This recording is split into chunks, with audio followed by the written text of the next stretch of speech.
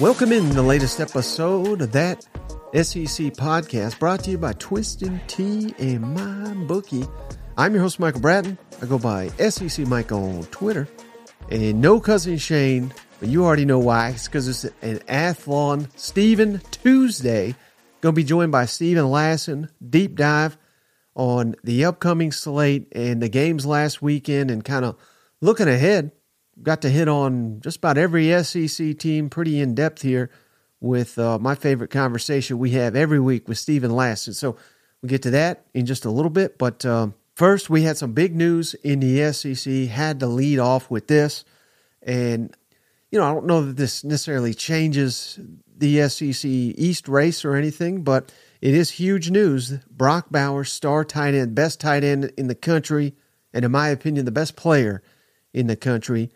It was, good news is it's not season-ending injury or anything like that, but he was banged up against Vanderbilt, and Georgia has officially announced Brock Bowers having that surgery on his ankle, procedure known as a tightrope surgery on the ankle, same one that Tua had a couple years ago there for Alabama, and he suited back up. I think it was in the SEC championship game, if memory serves. But so he's going to be out.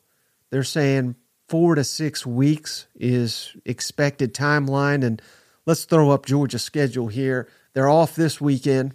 So in that regard, couldn't have asked for a better time if you're Georgia. In 2 weeks, you got Florida in Jacksonville, of course. Missouri comes to Athens. Ole Miss comes to Athens at Tennessee. So that's kind of your 4 to 6 week timeline. And there's no guarantees. You just never know how someone's going to respond. But Brock Bowers is a freak athlete. I mean, I'm sure they're not going to rush him out, but as soon as he can possibly get out there, he's going to get out there. Could be Ole Miss week, could be Tennessee on the road, could be Georgia Tech, could be the SEC championship for all we know. But just rough part of Georgia's schedule, pretty much the only challenging part of their schedule, they're going to be without Brock Bowers. So that is certainly something to pay attention to. And we talk a little bit more about this Brock Bowers injury news with Steven here coming up in a minute. But, oh my God, I can't believe I missed this. But Mizzou football. We got to be the biggest Mizzou fans that run an SEC show here. But this was the troll of the season that I had seen so far. Anybody that missed it, they do great work over at Kentucky Sports Radio. But Mizzou got them good. They put out, at KSR, they put out this graphic, predicting the scores. And, of course, they're all Kentucky homers. No surprise. They all picked Kentucky to win. And what Mizzou did after their win was they retweeted it with not only just retweeting it, but they made a Kroger shopping list here. I'll throw it up on the screen. And as you can see, it says the cashier was Eli Drinkwitz. It's got some of the stats for the Missouri Tigers. And passing yards, rushing yards, total yards, and then the final there at the bottom, Mizzou wins 38-21. I just thought this was, what an epic troll job there by the Missouri Tigers. Well done, well played there. How about this? We'll get to more coach comments later in the week, but Nick Saban, this is a quick one. He was asked about his offensive line giving up 31 sacks, dead last in the SEC and 130th in the entire country, facing Tennessee, who has the number 5 most sacks in the country heading into this game. Does that concern you? Yes, Coach. I understand your stance on sacks, but I wonder if, and I hope I'm not going over the same ground, but 31 sacks so far this year, if that is concerning, and is that fixable at this time of the year? Well, to the first part of your question, I would say, hell yeah. Well, hell yeah. Why wouldn't that concern him? I love when these coaches are honest. So that was great. One last thing before we get to our interview here with Steven. So they announced the kickoff times for October 28th. So this is a little over a week ahead. We're currently in week 8.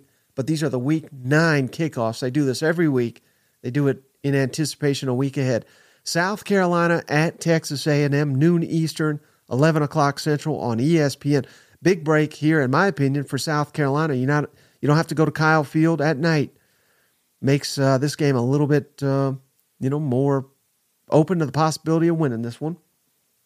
Georgia, Florida. This had already been announced, and it's basically just written in stone. They're going to meet 3:30 Eastern, 2:30 Central, CBS, game of the week. Georgia, Florida, both of them coming off a bye. It's going to be one hell of a matchup. Same time, Mississippi State at Auburn, 3:30 Eastern, 2:30 Central on the SEC Network. Night games, Tennessee at Kentucky at that Kroger, 7 Eastern, 6 Central on ESPN. Kentucky's season on the line here against a team I think they hate more than any other, while Tennessee will be coming off the Alabama game. This could be one hell of a clash. Vanderbilt at Ole Miss, 7:30 Eastern, 6:30 Central on the SEC Network. So there's your kickoffs for the October 28th schedule. Again, one quick time. South Carolina at A&M at noon. Georgia, Florida, 3:30. Mississippi State at Auburn, 3:30. Tennessee at Kentucky, 7. And Vanderbilt at Ole Miss, 7:30. There's your October 28th kickoff times, courtesy of the SEC. But all right, let's kick it over to our interview with Steven Lassan of Athlon Sports. All right, it's another Tuesday, so you know what that means. It means it's a Steven Lassan Tuesday on the show. Steven is, of course, the senior editor over at Athlon Sports, joins us every week. How you doing, Steven? Hey, Mike, I'm doing good. Yeah, I appreciate you having me on as always. I see a smile on your face. That means I know you didn't have to pay any bets up on Monday, so I'm going to guess that your week has started off well as well. Yeah, no doubt. And so obviously I wanted to get to some of the results we had last weekend. It was a fun weekend in the SEC. We've got some intriguing games coming up this weekend, but one thing that kind of has come to my attention, Steven, and this is not just SEC question, but obviously you do the Cover 2 podcast for Athlon, where you cover the entire country, and that's one of my favorite podcasts. I recommend everybody check it out with Braden Gall. You and Braden on that show. I love it. But there's been a real lack of upsets, Steven. I keep waiting for these upsets to happen, and I'm so focused on the SEC that I'm waiting for that emergency podcast, but I've heard others talk about it, so I wanted to pick your brain real quick. It seems like we're lacking a lot of those upsets across the country. Would you agree with that? And if so, I mean, I think it potentially sets up, and maybe I'm just looking more at SEC centric on this part of it, but I think it sets up for potentially one heck of a second half of the season, because one of two things is going to happen, Stephen. We're going to have some titanic clashes like, Tennessee, Georgia, I'm thinking of Alabama, LSU, Ole Miss, Georgia, Missouri, Georgia, Tennessee, Alabama, perhaps. But we're going to have some great matchups and potentially some really exciting college football playoff games, championship games. Because of the lack of upsets, the contenders keep winning. What's your thoughts on all that rambling of a question I just threw your way?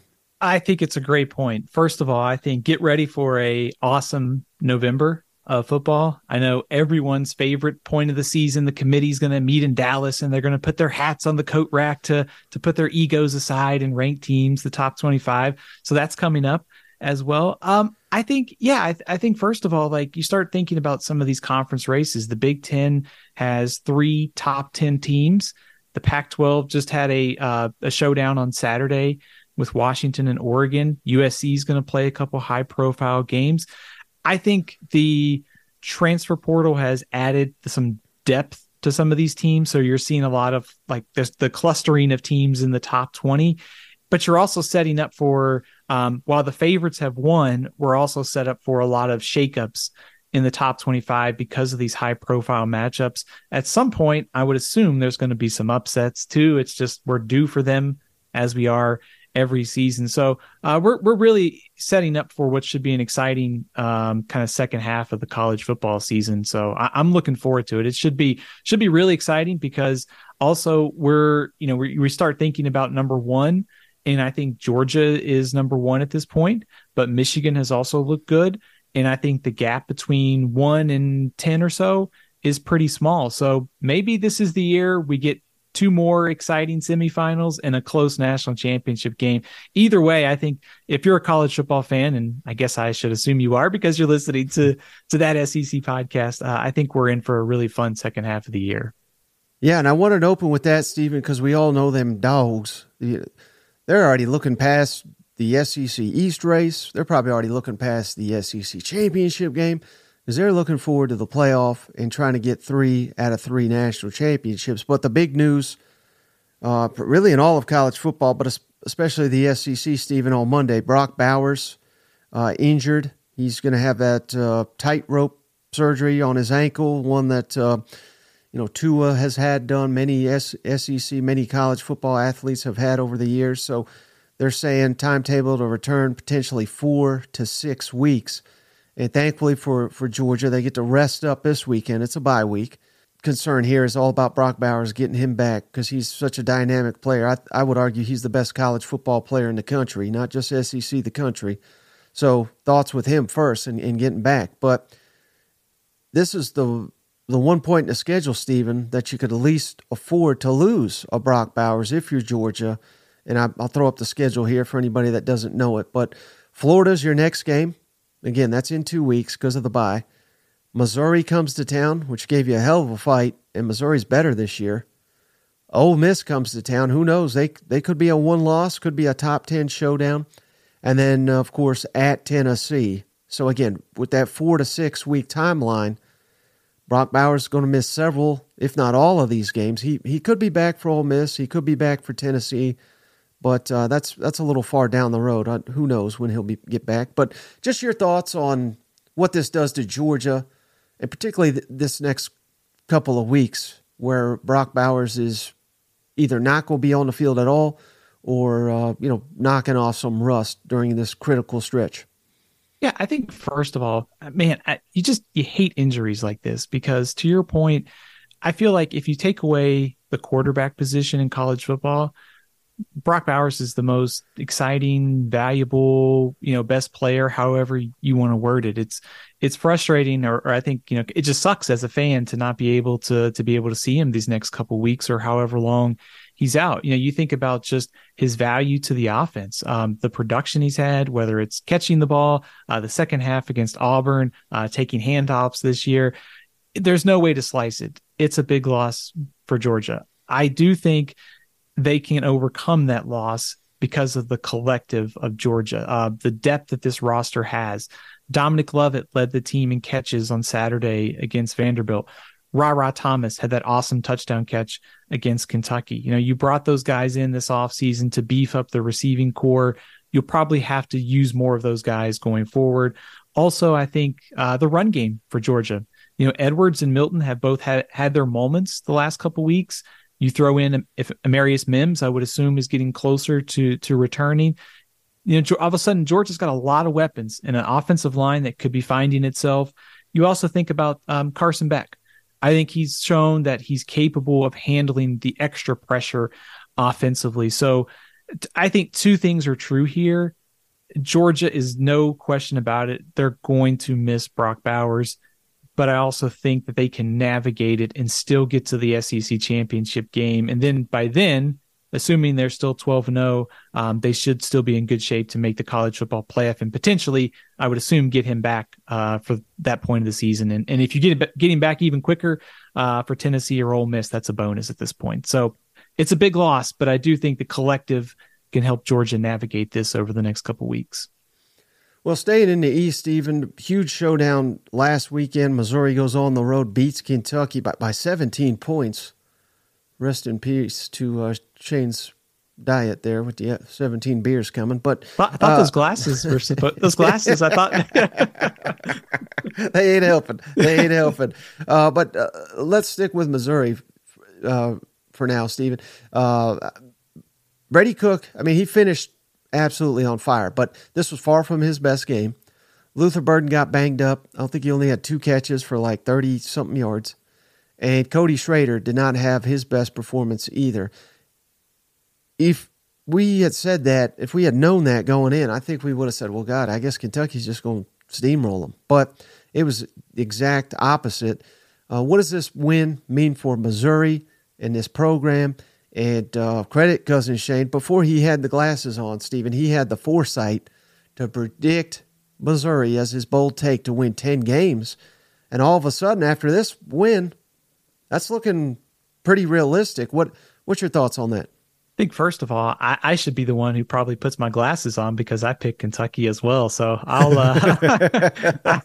I guess I need to have better sight next time making my picks. But no, I think what you mentioned there is kind of what stood out to me.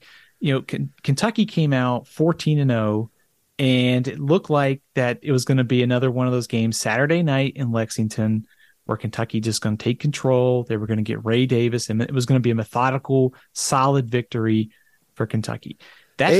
Stephen, sorry to interrupt you, but Devin Leary missed a deep shot, would have made it 21-0. That probably would have put Missouri away. Absolutely. That fake punt by Missouri and that throw that you mentioned completely changed the game. I mean, it was all Missouri after that. And I think you could look at that and say, Missouri got down in a tough environment and found a way to win when they didn't play their best game. Brady Cook didn't have a great game. You mentioned Luther Burden. I think Missouri did the small things well. Their average field position was the 39-yard line. They also had 3 scoring drives, 34 yards or less, held Kentucky under 300 yards. So this game is really kind of the collective. They did the small things right, and they didn't get their best game by the quarterback, and they still found a way to get a pretty convincing win in a very difficult place to play. So, a credit to Eli Drinkowitz and this Missouri team for going on the road and pulling off that victory. Looking ahead, I mean, I think if you ask me to pick what their final record is going to be, I'm going to agree with Cousin Shane here. I'm going to pick 10-2. I think they lose to Georgia, but I think they win the rest of them. So that's my after week 7 prediction due to change for other results. Yeah, Shane's already a hero up there. Looks like Steven just became one as well. Now on the flip side, Steven, Kentucky, they sit 2-2 in SEC play, which means if they're going to have a winning record in league play, they have to obviously win more than they lose. They got a tough slate: Tennessee, Bama, South Carolina. What's the confidence that you have that Kentucky, which currently sits 2-2 in SEC play, can finish the season with a winning record in SEC play? I'm going to go low confidence that they finish above 500.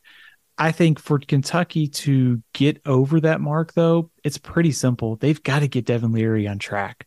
I mean, this offense, for Liam Cohen, and you guys talked about this on the prediction show last week.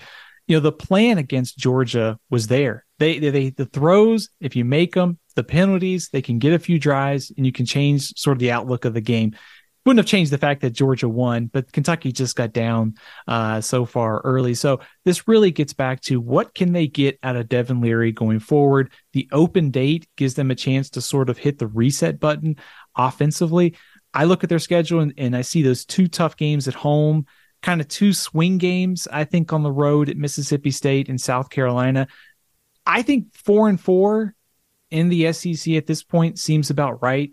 I think if they get one of those upsets, that puts them at 5-3. So I think for now, I'm going to go low confidence on the over for 4-4, finishing over 500 in SEC play.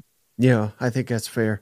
Now, how about staying in the East again, Stephen? A wild game, back and forth. Billy sleeping Napier gets another signature win, I think we could call it that, 41-39 at Williams-Brice Stadium, one of the toughest environments in all of college football. Truly a back-and-forth game. Shane Beamer still blaming his defenders for this loss, I have to imagine. But currently, and people are confused as hell, Stephen. I threw this out on Twitter, and they are just beside themselves because I said, well, Florida's number 2 in the East heading into the bye week, and they're like, my God, they're better than Missouri. They're better than Tennessee. It's like on and on and on.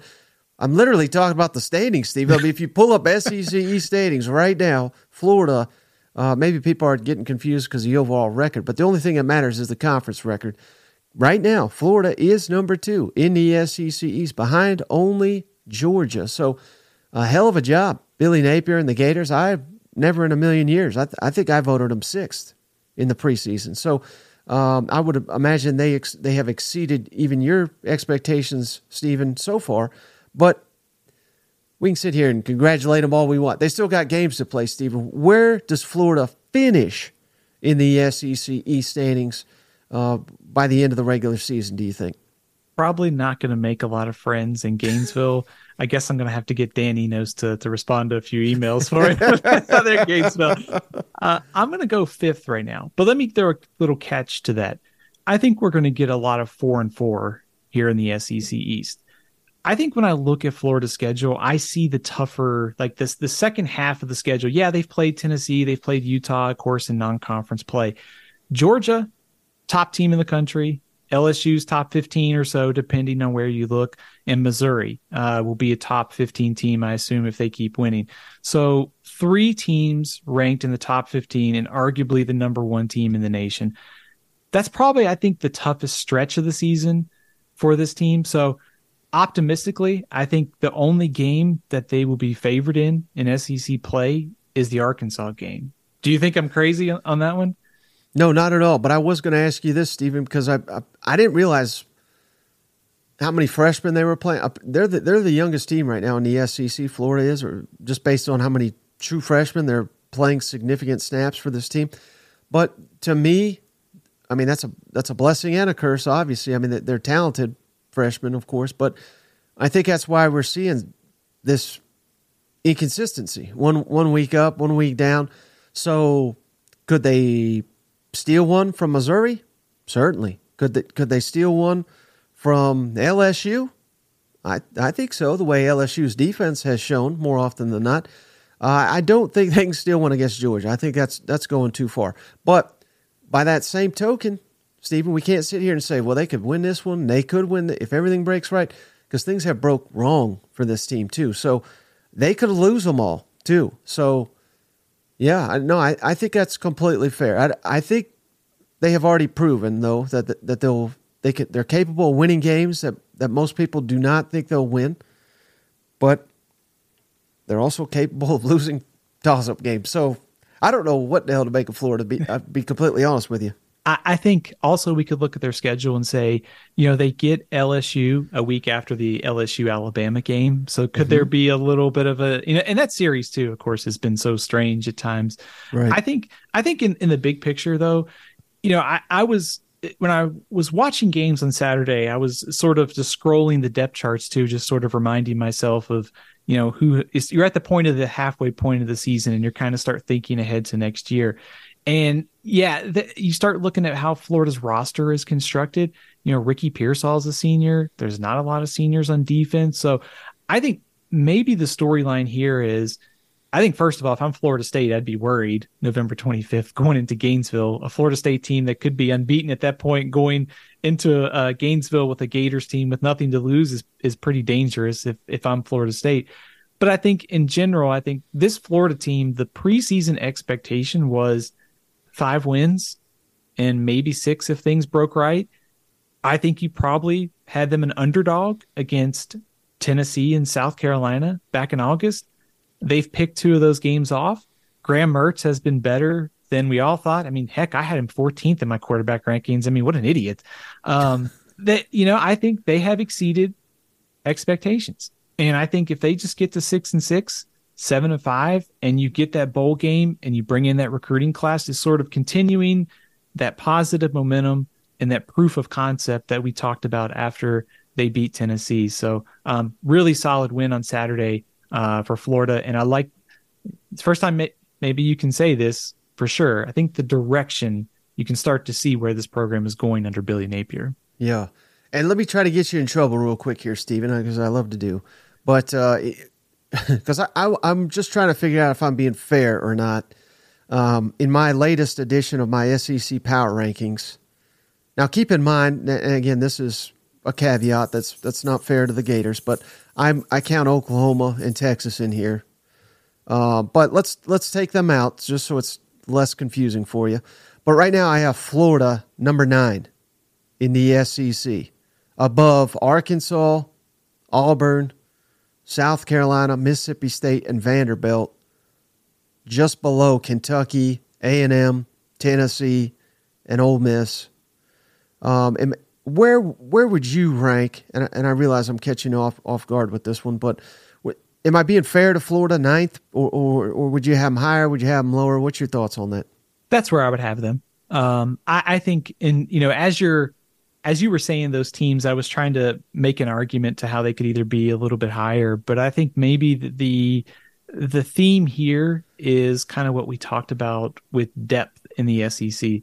We're going to get a lot of 4 and 4s probably in the final standings, and you're going to get a lot of teams like Florida that they may not finish in the top 25, but they're probably going to be top 35-ish or somewhere in there. There's not a lot of separation once you get into the rankings of like 20 to 40 nationally. So I think 9th is fair, but I think also fair to say that they've been better than we anticipated, and that win over South Carolina was really huge as far as this team just making its goals for this season.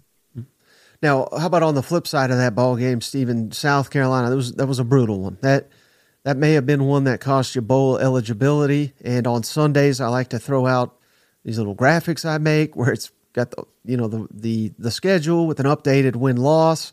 And I always ask, what will the record be by the end of the season? And the most popular response for the South Carolina Gamecocks, the best 2-4 team in the country, Steven, the most popular response is 4-8 for the Gamecocks. I don't know, what's your confidence level that South Carolina can reach the postseason after? Did that go out the window, do you think, after losing to Florida at home? It felt like the winner of Florida, South Carolina was probably going to a bowl, and the loser is going to need an upset the rest of the way to get there. I think, first of all, the next 2 games for South Carolina, at Missouri, at Texas A&M, they're going to be an underdog in those 2 games. And then, of course, they are from Missouri. I think the last 4 games, though, at home, Jacksonville State and Vanderbilt, I think they'll certainly win those. Kentucky and Clemson, toss-up. I think a very desperate South Carolina team needing to beat Clemson on November 25th for a bowl game is very realistic. The month of November was good to Shane Beamer the last 2 years as far as this team getting hot. So I'm not ruling it out. I think the odds have decreased since last week. So I think at this point it's kind of 50-50 for me, because it's about home games and quarterback play that we've talked about before. And if you can get the right quarterback hot at the right time, South Carolina could easily win those last 4 games. I like the way that Mario Anderson ran on Saturday too. If you would have told me South Carolina outrushed Florida, I would have just assumed that they would have won the game on Saturday. It really felt like they needed just one more play to win that game, and they fell just short. So I think declining bowl odds, but 4 home games to close the season gives them a chance. Right, and no one in Columbia wants to hear this, Steven, but I mean, they've had a dreadful offense, and the bye seemed to alleviate some of that, really got them going. They may get Juice Wells back. Let's hope they do. Maybe get Nick Harbor more involved. Of course, I feel like he's just going to be one of those guys we say that about all season, and it's not till his second season that we see him. But I think the internet exploded in South Carolina when he caught that pass. You know what I mean? Like they potentially have some emerging weapons here. So all hope is not lost, even though things are bleak at the moment. Now, how about Tennessee, Steven, defending the home turf in one of the ugliest SEC games I can ever remember? Tennessee 20, A&M 13. I've been leading with the winning teams, but I got to go with the losing team here, Steven, led by the biggest loser, Jimbo Fisher. And you said you wanted to flame Mr. Clown there down in College Station. The floor is yours, Steven. What would you do with the $100 million genius here, Jimbo Fisher? Year 6. You know who Jimbo Fisher is. Texas A&M is 4-3. They're too talented to be 4-3. I think first of all, I think some stats to throw your way. If you take out the 2020 season, which was kind of weird, he's 17-19 in SEC games, 8-12 in SEC play since 2021. If he's some offensive mastermind, why have they struggled to find the end zone in the second half of their last 3 games? Last 3 games, they haven't had 200 yards in any of those second halves. They can't find the end zone. The offensive line is a disaster, largely because he hired a poor offensive line coach in Steve Adazio. So is it going to get any better in year 7 when your biggest rival comes into the league? Oklahoma comes into the league. I don't think so. I think he's coached to scared. I think he's coached to lose the last couple weeks. Although he did go for it on 4th down one time and the quarterback fell, and he was probably like, yeah, see, that's why I don't go for these 4th down attempts. But no, I mean, in all seriousness, I think there at some point, if you look at this Texas A&M team, and we could look at their schedule and see they're going to be an underdog against Ole Miss, and they're going to be an underdog against LSU. They could be 7-5 at the end of the year. It is better than last season, and Connor Wigman was hurt. I think that's a fair caveat in all this. I don't see it getting any better at this point. And maybe I'm crazy. Mike, feel free to call me crazy or call me out here. No, I think that was well said, Steven. And I mean, not only does he have all the resources in the world, elite roster, he's got the ability, like you said, he hired Steve Adazio, but it wasn't just I do like the Bobby Petrino hire. I think he got drug into that one by the fact that he interviewed Bobby Petrino, and then Bobby Petrino took the UNLV job, and then a month later he hired Bobby Petrino. So, I mean, that was weird from the get-go, even though I think it's been successful.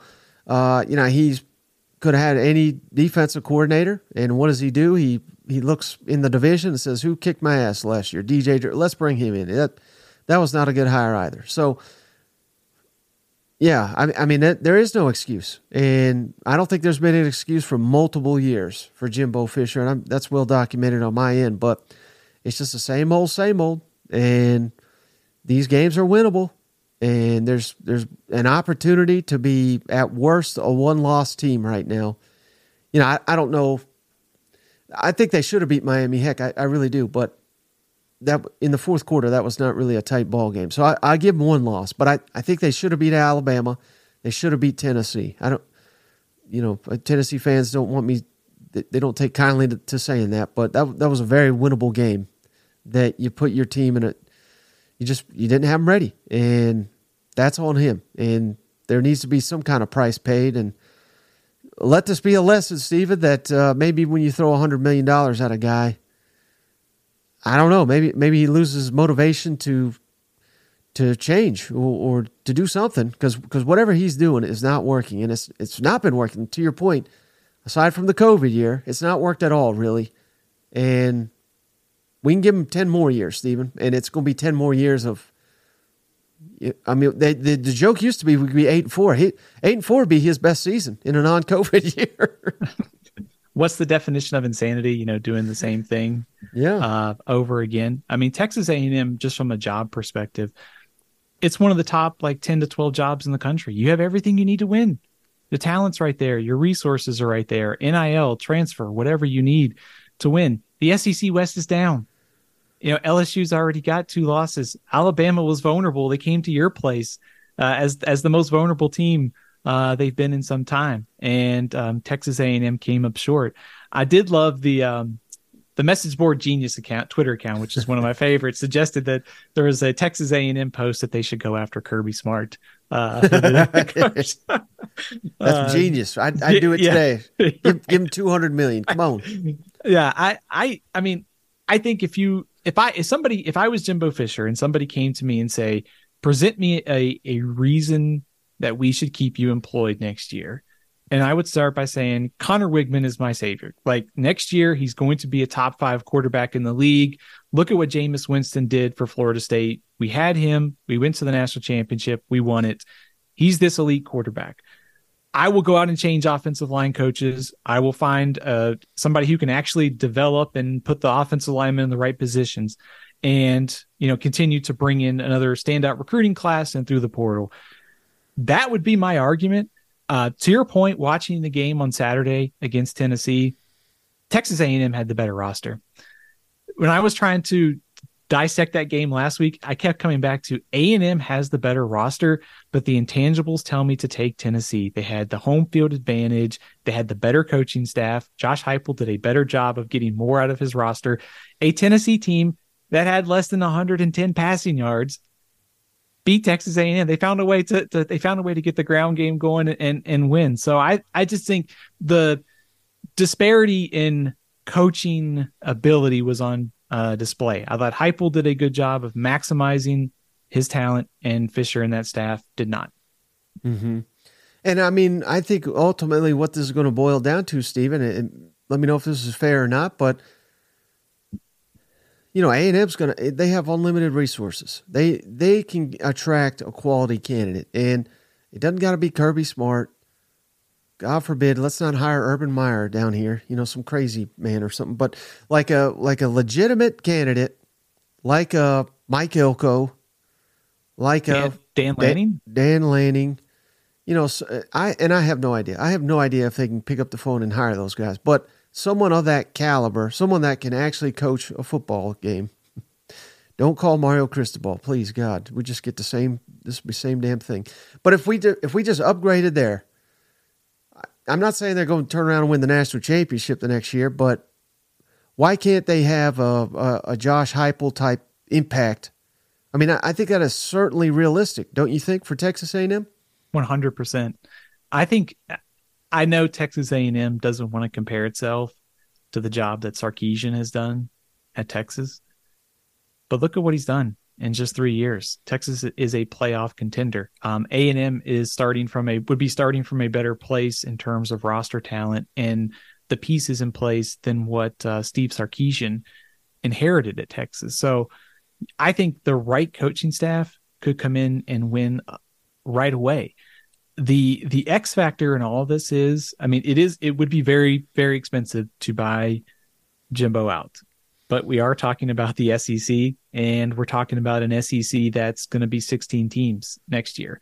And if you start falling behind and your biggest rival is potentially making the playoff this year and potentially going to be very good again next year, does that change the decision-making at all? If you're sitting in one of those seats at A&M, do you go into next year knowing that if you keep this coaching staff together for another season, you're going to get the same thing?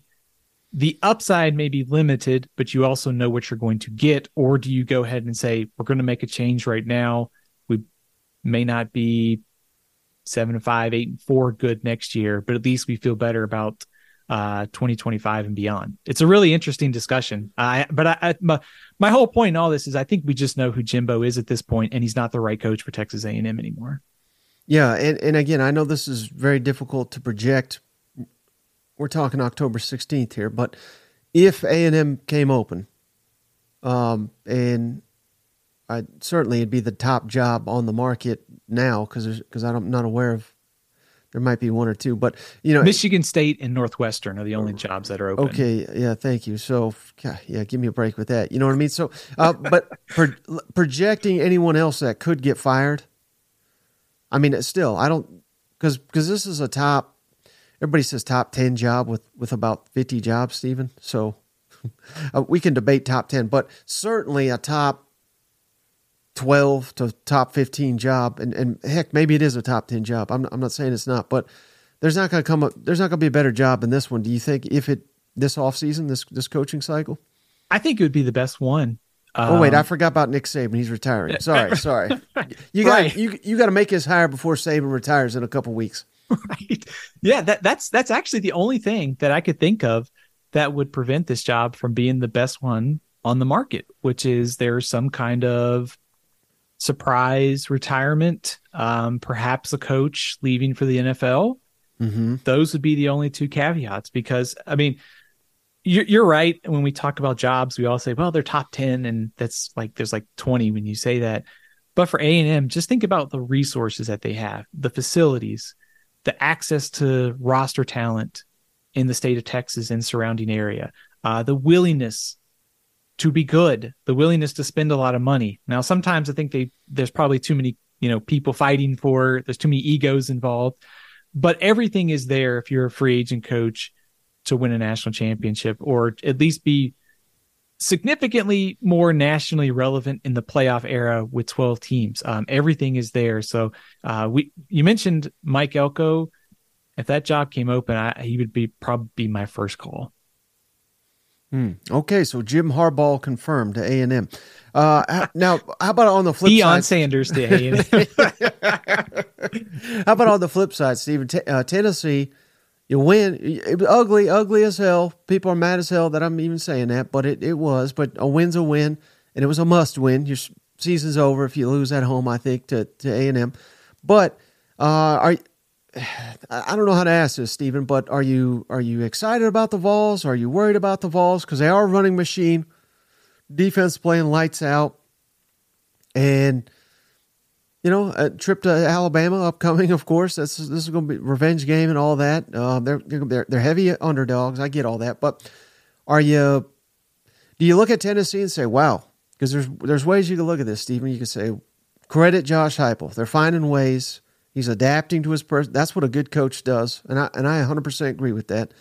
Leaning on that defense, special teams, play of the game. Not only the punt return touchdown by D. Williams, but he was the gunner that went down there and caught it at the one that set up that punt return. So special teams is playing well for Tennessee, but we all know what's not working, and it's the passing game. So thoughts on all that, Steven? Because I didn't think Tennessee could run on this A&M team. I'll be perfectly clear with, I thought 100 yards against this A&M defense would have been a great day.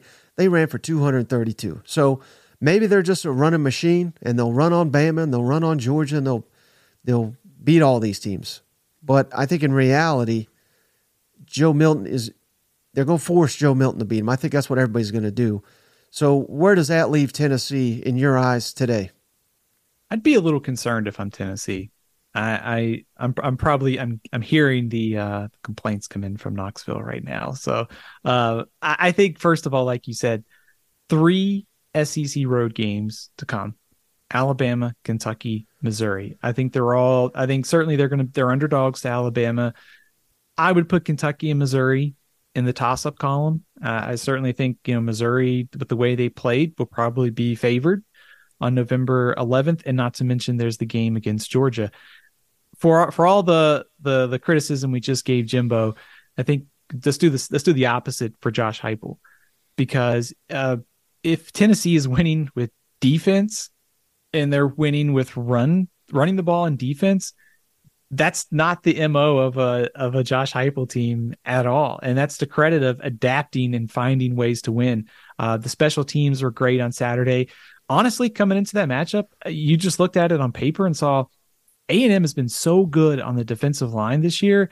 And you looked at Tennessee and seeing how they played in the Swamp, looked at the personnel, matched it up.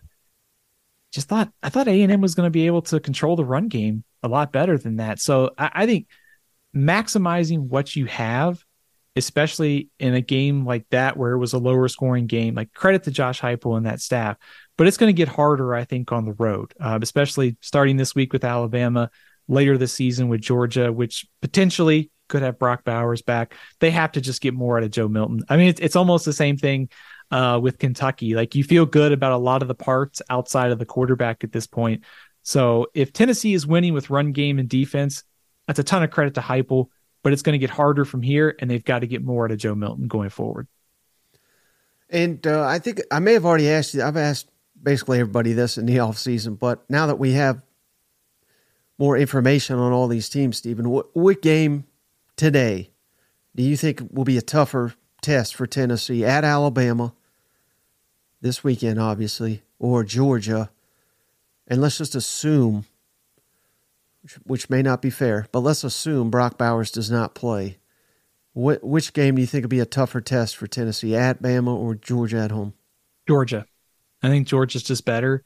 And I think regardless of whether or not they have Brock Bowers, I think it's going to be a heavy lift for Tennessee to get 115 passing yards and beat Georgia. You're going to have to be a lot more balanced on offense. I think the Alabama game this weekend, I know we'll talk more about that later on, but I think just the styles of the teams match up similar.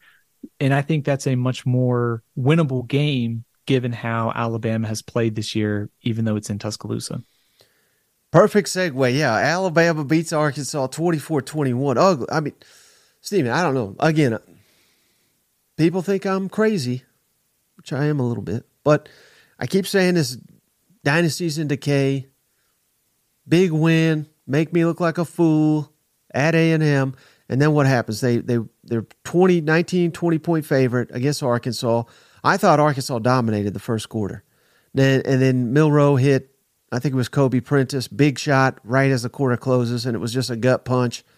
Alabama got all the momentum, and then they dominated for 2 quarters. But then Arkansas went on a 15-0 run.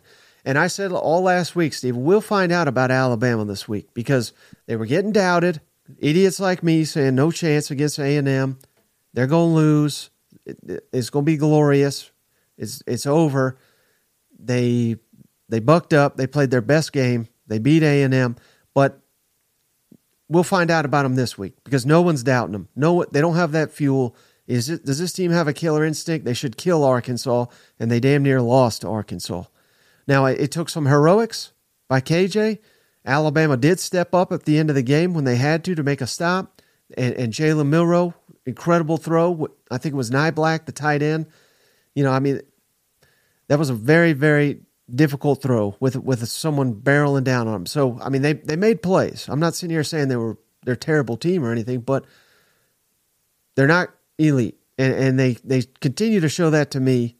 What is your thoughts on Alabama? If they play like they did on Saturday down the stretch here, Tennessee, LSU, at Auburn, at Kentucky, will they lose at least one of these games? Yes, without a doubt in my mind.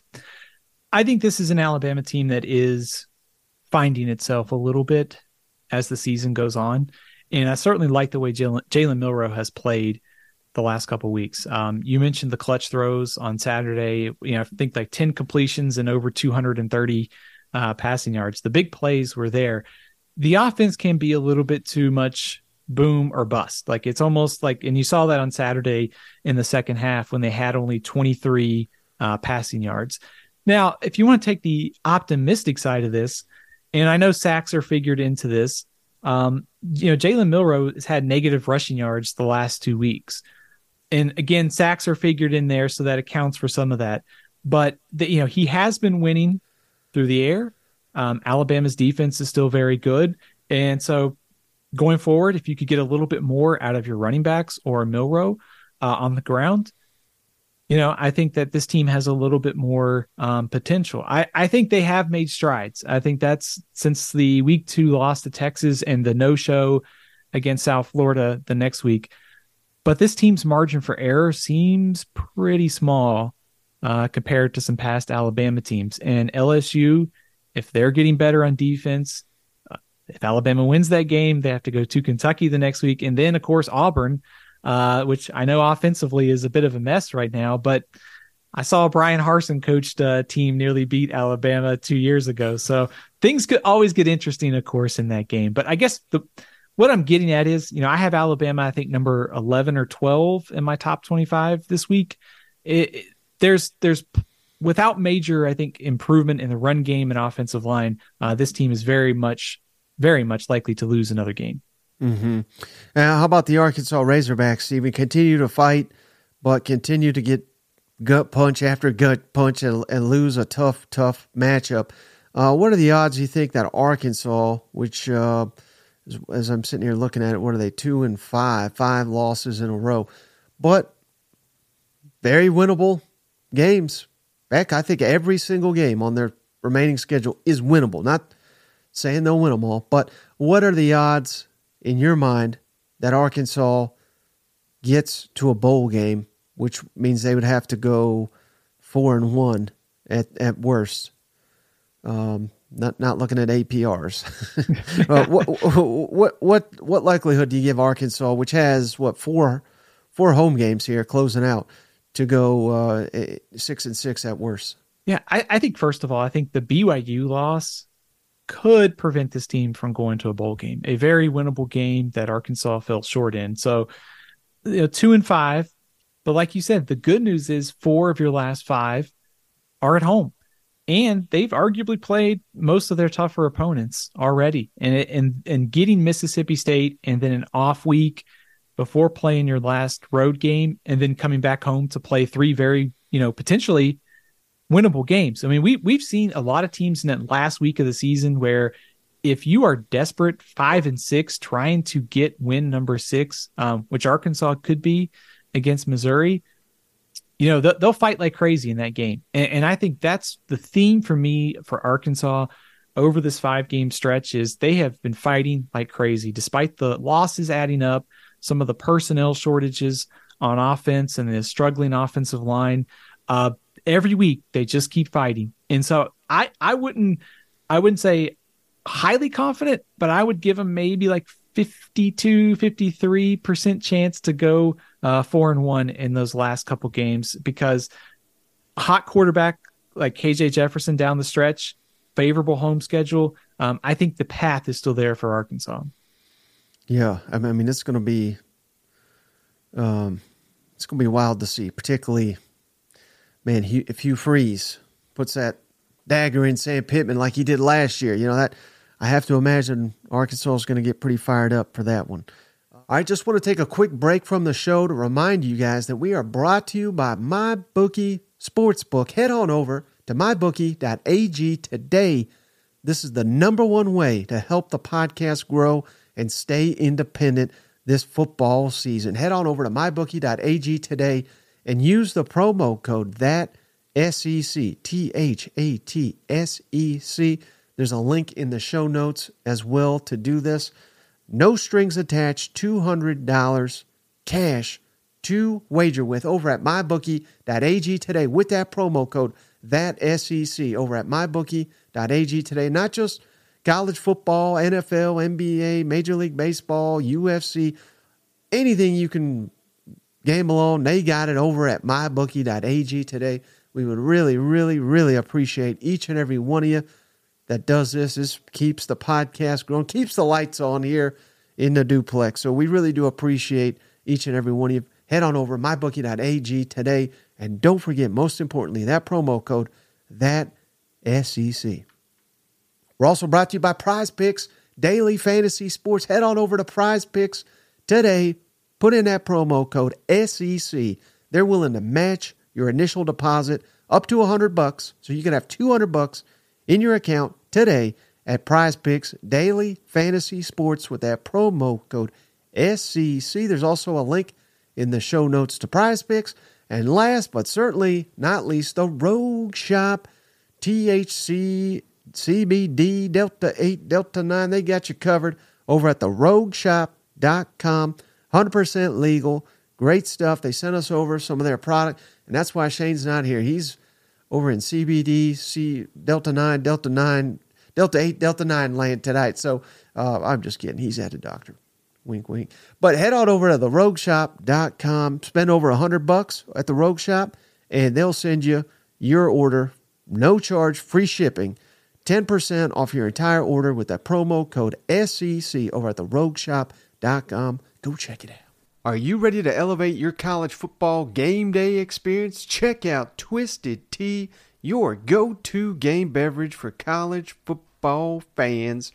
Twisted Tea is unlike any hard beverage you've had before. It's made with real brewed tea and picks a flavorful punch, 5% alcohol, and no carbonation, delivering the perfect balance of taste and refreshment that goes down smooth for every game day occasion. No need to settle for the usual. Twisted Tea turns up any occasion, especially when you're cheering on your favorite SEC team. Twisted Tea, the drink that fuels fun and celebrates your love of college football. Keep it Twisted. The podcast is also brought to you by Game Time. Head on over to gametime.co and use promo code THAT SEC, THAT SEC for $20 off your first purchase. Buying tickets to your favorite events shouldn't be stressful. Game Time is a fast and easy way to buy tickets for all sports, music, comedy, and theater near you. Game Time is the place for the last-minute ticket sales. Forget planning months in advance. Game Time has deals on tickets right up to the day of the event. Head on over to gametime.co. Snag tickets without the stress. Download the Game Time app, create an account, and use code THAT SEC for $20 off your first purchase. Terms apply. Again, create an account and redeem THAT SEC for $20 off. Download the Game Time app today. Last minute tickets, lowest price, guaranteed. That one. How about LSU Auburn, Steven? Big win for LSU. Do you think, what's more likely? 9 wins? Which would mean 1 loss, and I think I know where that would be. Or 10 wins for them LSU Tigers. Now that they finally figured out they got Harold Perkins on their team, Steven, they figured out how to utilize him. And again, Auburn is not great. I get it, but goodness, Steven, they had LSU had 17 points on the board before Auburn had a first down on Saturday night in Death Valley. So if they play like that, which is not a given, and the schedule ramps up a little bit with some Florida, Alabama, A&M, but if they play to this level, I feel decently confident that they can win every game. Maybe Brian Kelly needed Cousin Shane's glasses to remember he had Harold Perkins. Oh man. I if you asked me to pick, I would probably say 9-3 at this point. I think LSU will be an underdog against Alabama on November 4th. I think optimistically though, I think if you're LSU, like the theory you have to weigh in your mind is the defense played better on Saturday against Auburn, but Auburn is struggling so much offensively. Which side do you believe in that? The thing that you know for sure is that Jaden Daniels and those receivers are going to put up big yardage and big points every week. And Logan Diggs and Caleb Jackson, the nice balance has really started to come in for this LSU team. And you mentioned Harold Perkins. If they can get him back to creating some havoc, if they don't give up as many big plays in the secondary, they could easily win November 4th in Tuscaloosa. I think an interesting debate would be if you're Kirby Smart, who would you rather not see? Would you rather play Alabama or would you rather play LSU? I think if I was Georgia, I think I'd rather play Alabama. I don't think I'd want to play a quarterback in Jaden Daniels that's red hot down the stretch. But do you disagree with me? I just can't believe you disrespect Nick Saban and Alabama to that degree. I mean, you got to be a fool to discount them. But no, you're absolutely 100% right. So I'd rather, because I think a defensive game plays to the strengths of Georgia. I don't think a shootout does. I really don't. I think go back to last season too, and I know teams are different and circumstances are different, but that playoff game that Georgia played against Ohio State, and I think we've seen. Auburn was able to get Georgia kind of in a street fight, a lower scoring game, but I think I would much rather take my chances with spreading the field, letting Jaden Daniels create. And they didn't fare so well last year in the SEC championship game, but I have a feeling that the offensive line is more equipped to handle the battle this year. So I think if I was Georgia, I would not want to see a quarterback like Jaden Daniels. I would take my chances with sort of Alabama's struggling offensive line right now. Yeah, that monster Jalen Carter that picked him up with one arm is no longer there. He's in the NFL doing it to folks now. You know what? Absolutely. Yeah, that's another, I think, storyline is, I'd be curious to see how the two defenses here. And I know we're talking about a hypothetical SEC championship game here, and it's not even November, but LSU's defensive improvement, like, is it real? The second half of Missouri, Auburn, and Georgia going forward without Brock Bowers, that group has shown some vulnerability at times. It's still Georgia and Kirby Smart. It just may not be as dominant as it was last year. And I think that's that's something as Georgia goes down the stretch, when they play Tennessee, when they play Brady Cook, when they play Jackson Dart, I'm curious to see what that group looks like. Do they flip the switch and basically become as dominant as last year? Now, let's take a look ahead, Stephen, to this weekend. Again, not the greatest slate of SEC games, but any SEC game has got my full attention. So I would imagine what's interesting, only one road team is favored right now. A lot of home favorites. But let's stick with Tennessee at Alabama. Big showdown, revenge game for Alabama. Season hopes on the line. Tennessee could still win the SEC East, could still win the SEC, but have to win this game to make that Georgia, well, and really Kentucky, Missouri. I mean, all of them. You basically got to win them all out. But it's got to start here. This is, the Tennessee's not been an underdog like this since Georgia, or I don't even think it was this many. To be honest with you, I can't remember. But it's been a while since Tennessee's been this big of an underdog. Thoughts on this matchup, Stephen? And two great defenses. Two inconsistent quarterbacks, underperforming receivers. I don't know. What's your thoughts on Tennessee going to Alabama? Question for you on sort of the storyline for this game. These two teams have always been rivals, even during Alabama's winning streak. I mean, Nick Saban was 15-0 before last year's game. So there's a little bit of extra revenge here for Alabama. But do you think that there's a little bit more, I guess, spice in the rivalry after last year? Because I think there is. Yeah, I think Alabama players and fans forgot it was a rivalry there for a while. You know what I mean? But right. I think they'll be pretty juiced up for this weekend. Yeah, I do too. And I think the interesting thing is, you think back to last year's game, it was 52-49. The over-under for this game is 47.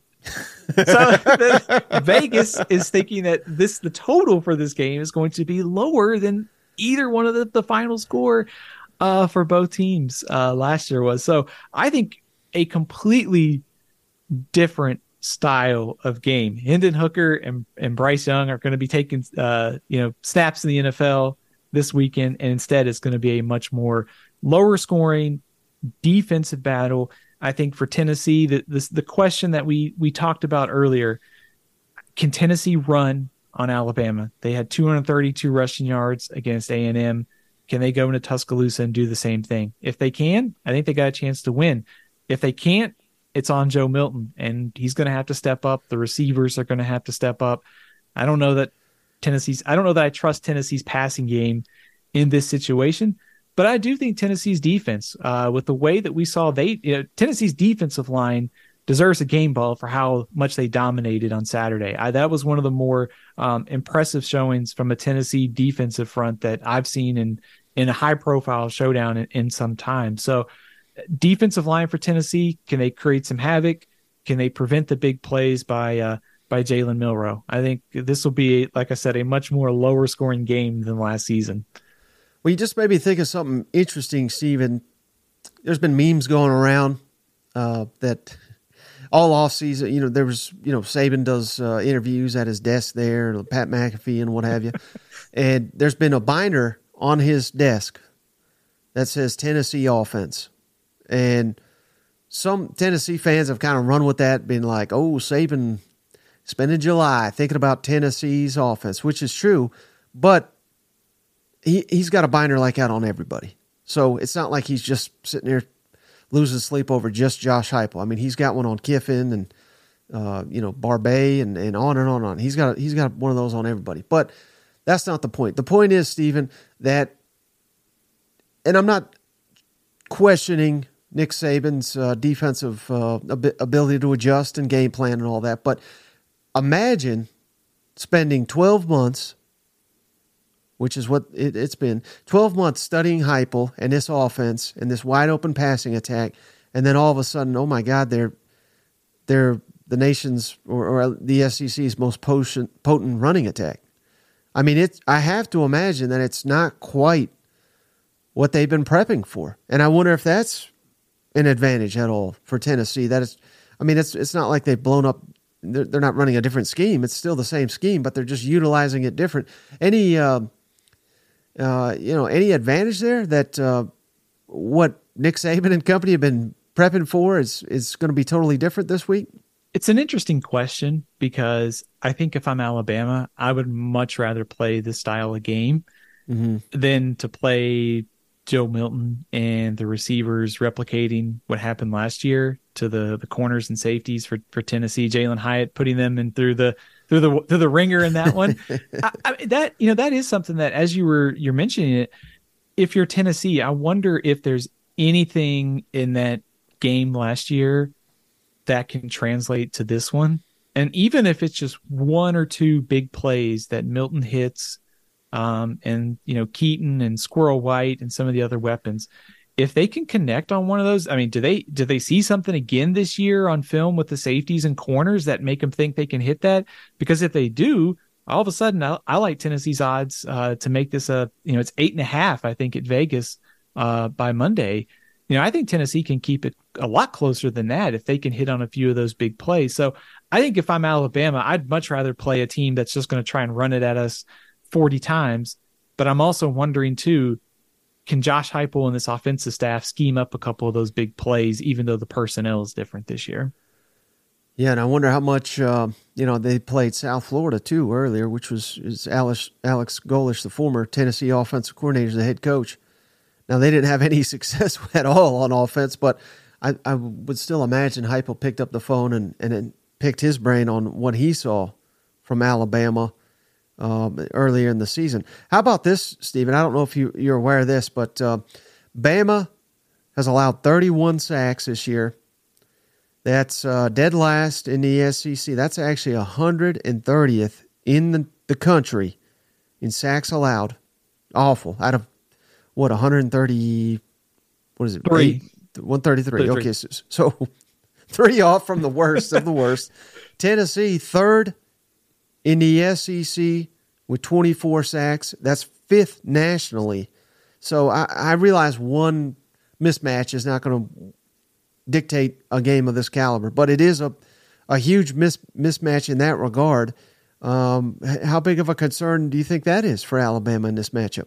I think it's a concern, especially when you turn the tape on of the Texas A&M Tennessee game, and you see James Pierce and you see Tyler Barron and you see Garland in the middle and how well they played against Texas A&M.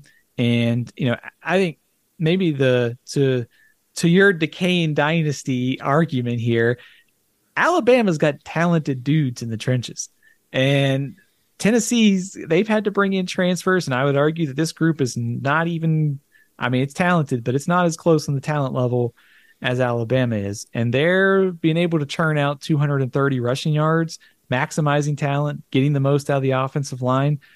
So I would be worried if I'm Alabama, considering what Tennessee did last week and the way that this group has played all year. Now, I don't want to assume anything, so I guess I won't. But I'll just ask you, who is a better quarterback in your mind today? Because I don't even think this is debatable. I think you would agree with me. Jalen Milroe or Joe Milton? Jalen Milroe.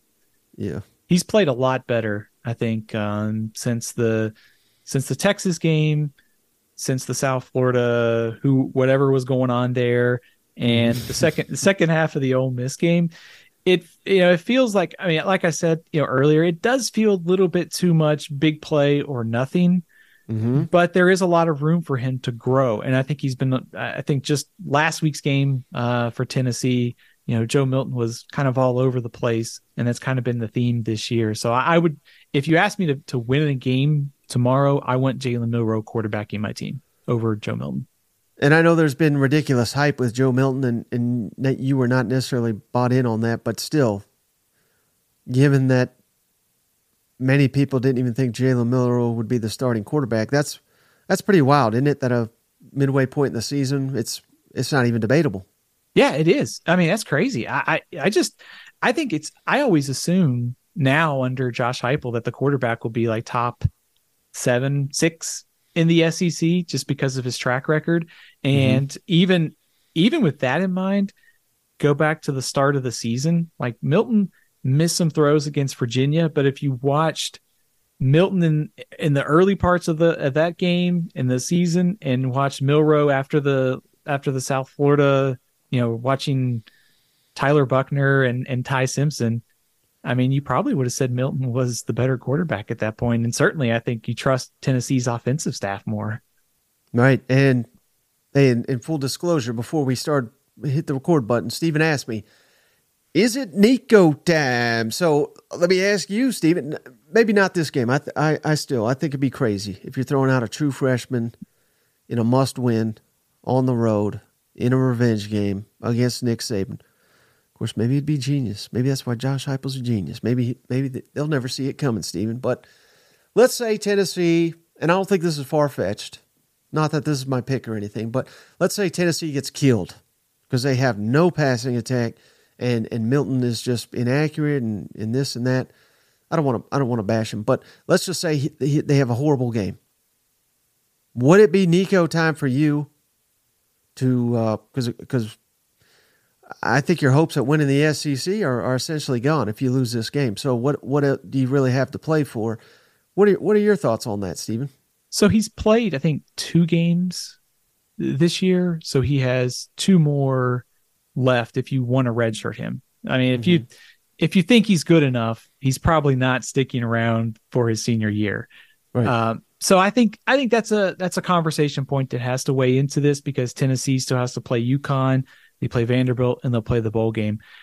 Asking him to go on the road and play at Alabama or Kentucky seems tough. I think if I was going to make the switch, it would be against UConn. Now, saying all that, at Kentucky could be pretty important for the SEC East. And I think if the passing game struggles against Alabama, I think if I was this offensive staff for Tennessee, I think you'd have to at least consider giving him a chance on the road in Lexington, and then you turn it over to him against UConn, and then he starts the rest of the year.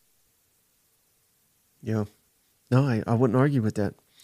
All right, how about this matchup, Steven? South Carolina at Missouri. This is huge for the Gamecocks now. They can't beat Drink. I don't think they've ever beat them. I think they're, 0-4 against them, going back to his Appy State days. Mizzou's red hot now.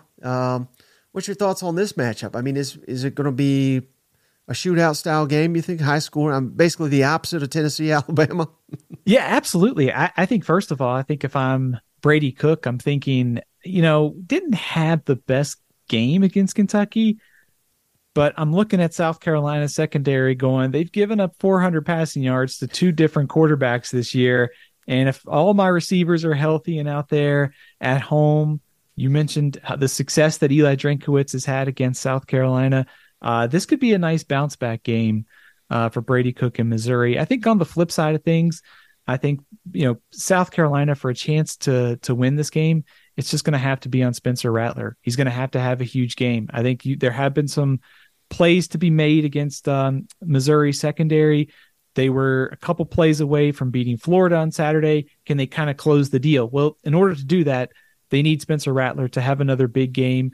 And then I think you like some of the things that you saw outside of that, like offensively. They did a nice job of getting Mario Anderson involved. Some of the throws that Rattler made with the guys barreling down and chucking it deep was, he continues to have a season that's outpacing South Carolina's record. So all that to be said, if South Carolina wins this game, I think it's Spencer Rattler putting up big numbers and maybe something like a block punt, kind of a kickoff return, some kind of special teams play that they make here. Yeah, and I think you said, Steven, correct me if I'm wrong, but for Gamecocks to make a bowl game, they're going to have to steal one. And specifically, you said Clemson, that's the final one.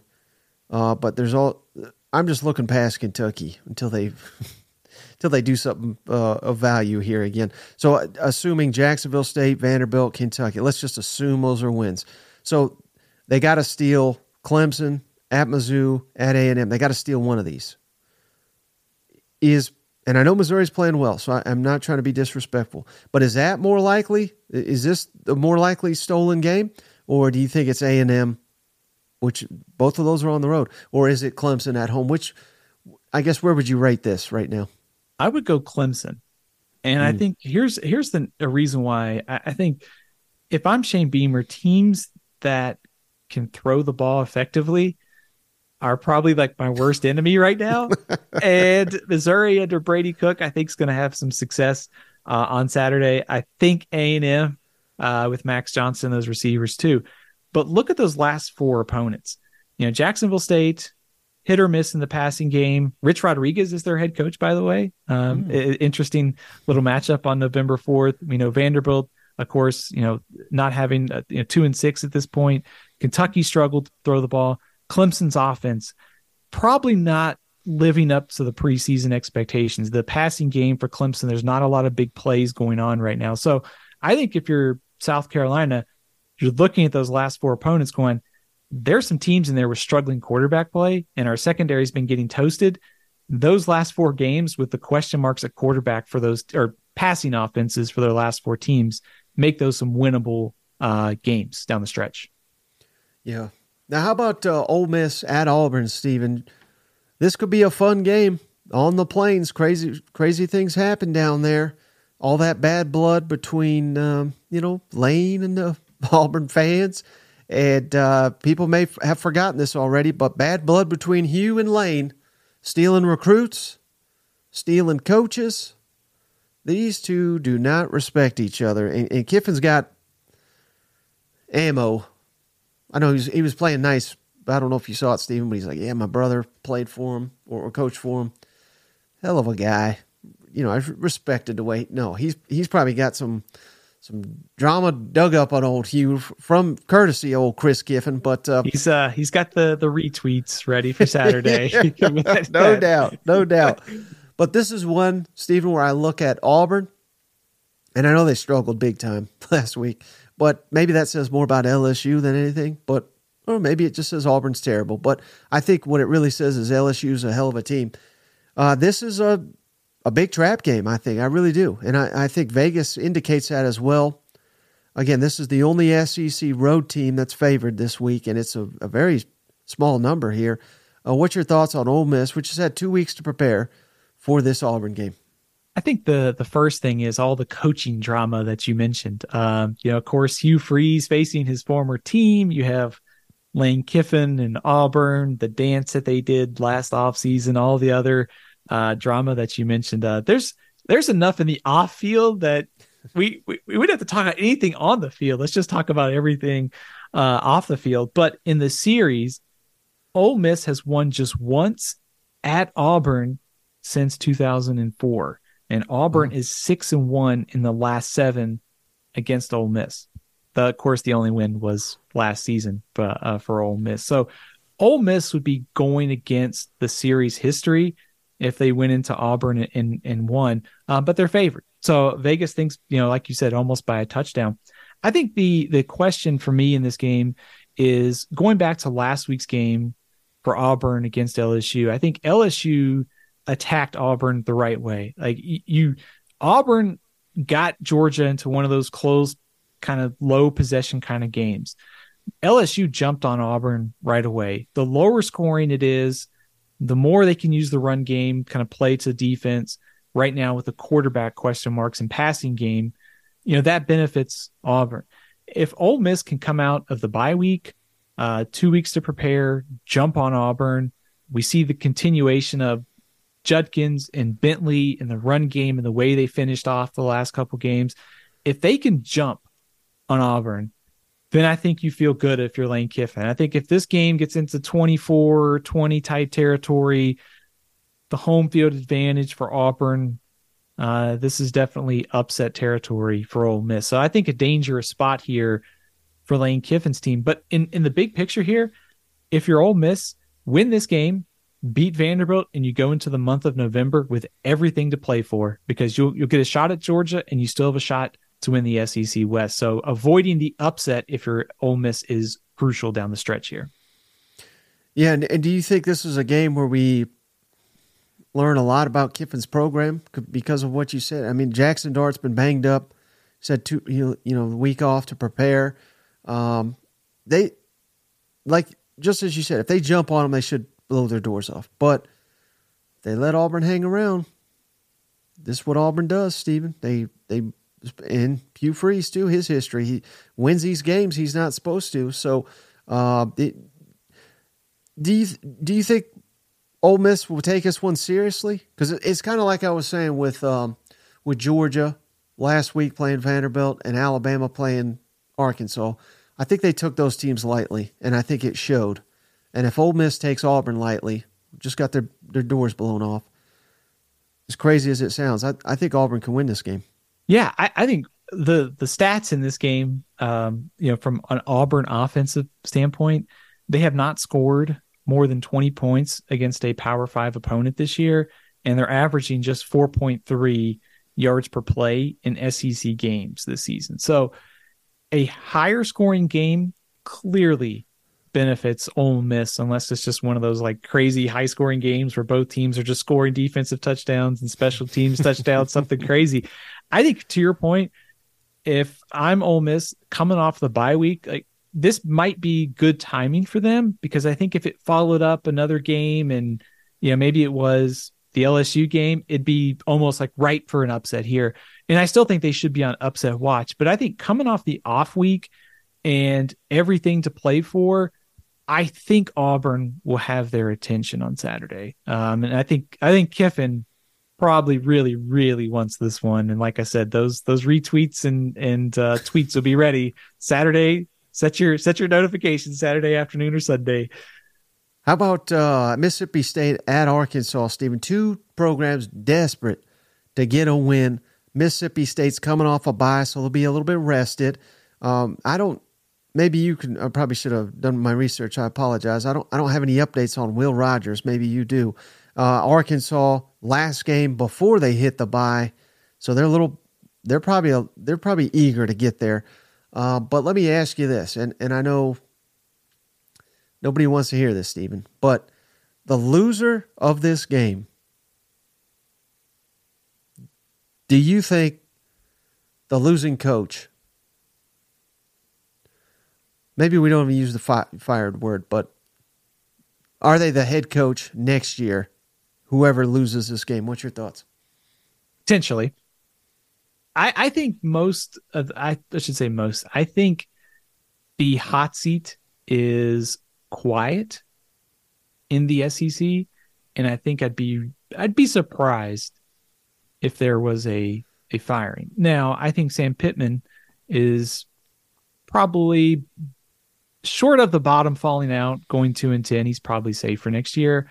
I think there's been some reporting about Zach Arnett's status, and especially with the buyout situation, that if they don't finish well, and especially when you're working for an AD who didn't hire you, there could be some interesting conversations down the stretch. So I think all that being said, like that underscores the urgency here for both coaches and both teams, because I think the winner of this game also stays alive for bowl purposes, getting that 6th victory. It's sort of, maybe it is, we talked about Arkansas and how the home schedule sets up.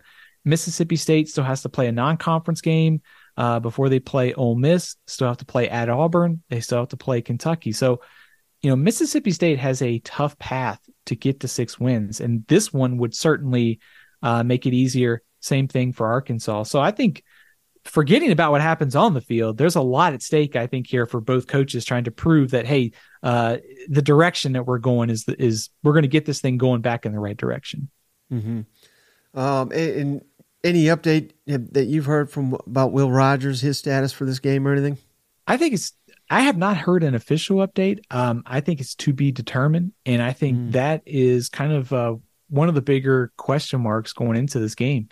How healthy is Woody Marks and Will Rogers? Because they're going to need a full allotment of offensive weapons to be able to win this game.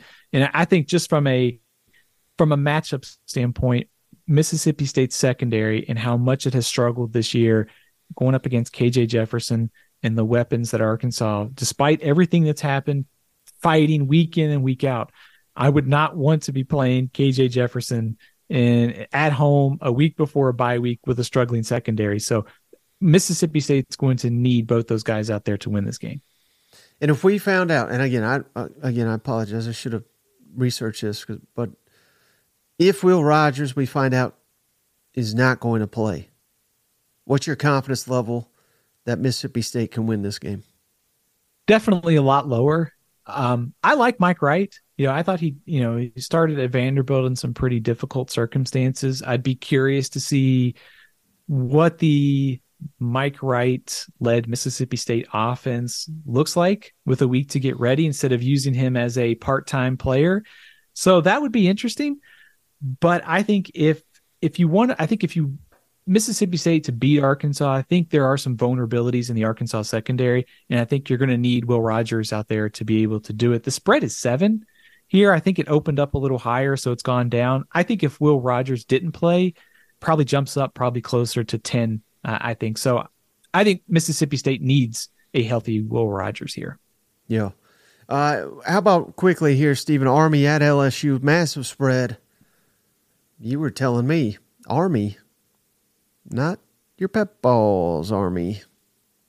That's right. Yeah, I was going to say it's not your brother's Army team here because you think about like Army, Navy, and Air Force, and they all run some sort of option. There's differences in between them, but because of the changes in blocking rules over the last couple of years, they've actually decided to throw the ball more. They actually operate out of the shotgun. So the offense has changed a little bit. To give you an idea, they have 97 pass attempts this year. They had 104 all of last season. So it's a completely, it's a different Army offense this year. They have lost to Boston College and they have lost to Syracuse this year. So if you're looking just how they stack up against Power 5 opponents, Army, I had them about 96th in my power rankings for all 133 teams this week. So they're pretty far down the list. I think the danger though is if they have given teams a scare in years. Oklahoma and Lincoln Riley got a full dose of this a few years ago, and Michigan and Jim Harbaugh did as well. They can kind of pull you into one of those games where they have an 8-minute drive and your offense doesn't see the field but one time in a quarter. So I think it's important for LSU to just jump on Army early, get ahead, and don't allow them to play that kind of low possession game, because if they do that, this one could get interesting. But have to think that Jaden Daniels and the way that LSU is playing offensively right now just going to be too much for Army that's 2-4 and didn't beat Syracuse or Boston College this year. And what would your panic level be if Army had success against, because LSU's defense has been awful. They shorted up last week, but particularly against the pass. And you just said Army loves to pass now. So, I mean, if they're going up and down in Tiger Stadium, we got some real issues, huh? Absolutely. The only caveat to that is if you're Brian Kelly, do you just prep for Alabama this week? So just if I'm LSU and this game is close, like in the middle of the third quarter, I would start to get a little worried. Probably my anxiety level would start rising if it's close at halftime even. I just think, just like last week, it's important just for LSU just to jump on them early, get ahead. Don't allow Army to play your game. Get through it healthy because they get the bye week and then they get Alabama and what I think is going to be the game that probably decides the SEC West. Now, and you can keep these brief too if you'd like, Stephen, but we also got our Big 12 cousins, I guess we're calling them. Central Florida at Oklahoma is a big spread. Texas at Houston, another big spread. Are you thinking that either one of these games will be competitive this weekend? I don't think so. I think both teams should win easily. UCF led by old SEC friend Gus Malzahn, also old SEC friend John Rice Plumlee at quarterback for UCF. But no, both teams off the bye week, so they've had a week to fully digest Red River. I think both win big this weekend. Yeah, how crazy is it that Kiffin's been at Ole Miss for 4 years, right? John Rice Plumlee played at Ole Miss before Kiffin, and now he's 2 years at Central Florida. Like, this math doesn't add up, but I believe you, but I promise you, John Rice Plumlee is the starting quarterback at UCF, and also like they have some other SEC transfers out there too. They're a really interesting roster. Gus has been doing a good job down there at UCF. I appreciate all your time, Steven. Any closing thoughts before we get you out of here?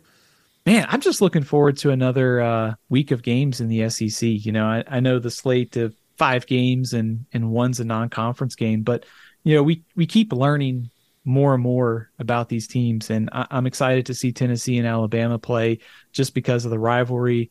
Tennessee's win last week, to see if Alabama can keep stacking performances as we go into that LSU game. So really looking forward to another week, and also keep in mind we're closing in on the first set of playoff rankings, and we'll see where Georgia stacks up in there and see how the SEC ranks in terms of potential playoff purposes for or New Year's Six bowl games for some of these other teams too. So we're hitting that critical stretch of the season.